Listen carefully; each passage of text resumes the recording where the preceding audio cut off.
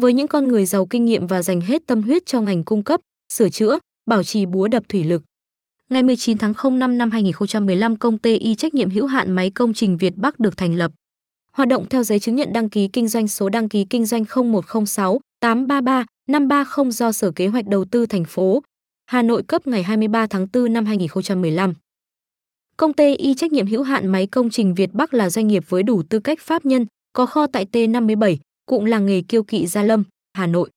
Có địa chỉ tại số 7B, hẻm 95/81/86, đường Vũ Xuân Thiều, P, Sài Đồng, Q, Long Biên, thành phố Hà Nội. Trải qua gần 10 năm xây dựng và phát triển, công ty trách nhiệm hữu hạn máy công trình Vietbac đã và đang từng ngày khẳng định vị thế của mình trong nhiều lĩnh vực. Trong thời gian tới, công ty trách nhiệm hữu hạn máy công trình Vietbac mong muốn trở thành một địa chỉ tin cậy để khách hàng trên cả nước tin tưởng gửi gắm chọn lựa khi tìm mua các loại búa phá đá, búa thủy lực thương hiệu Hàn Quốc và Trung Quốc.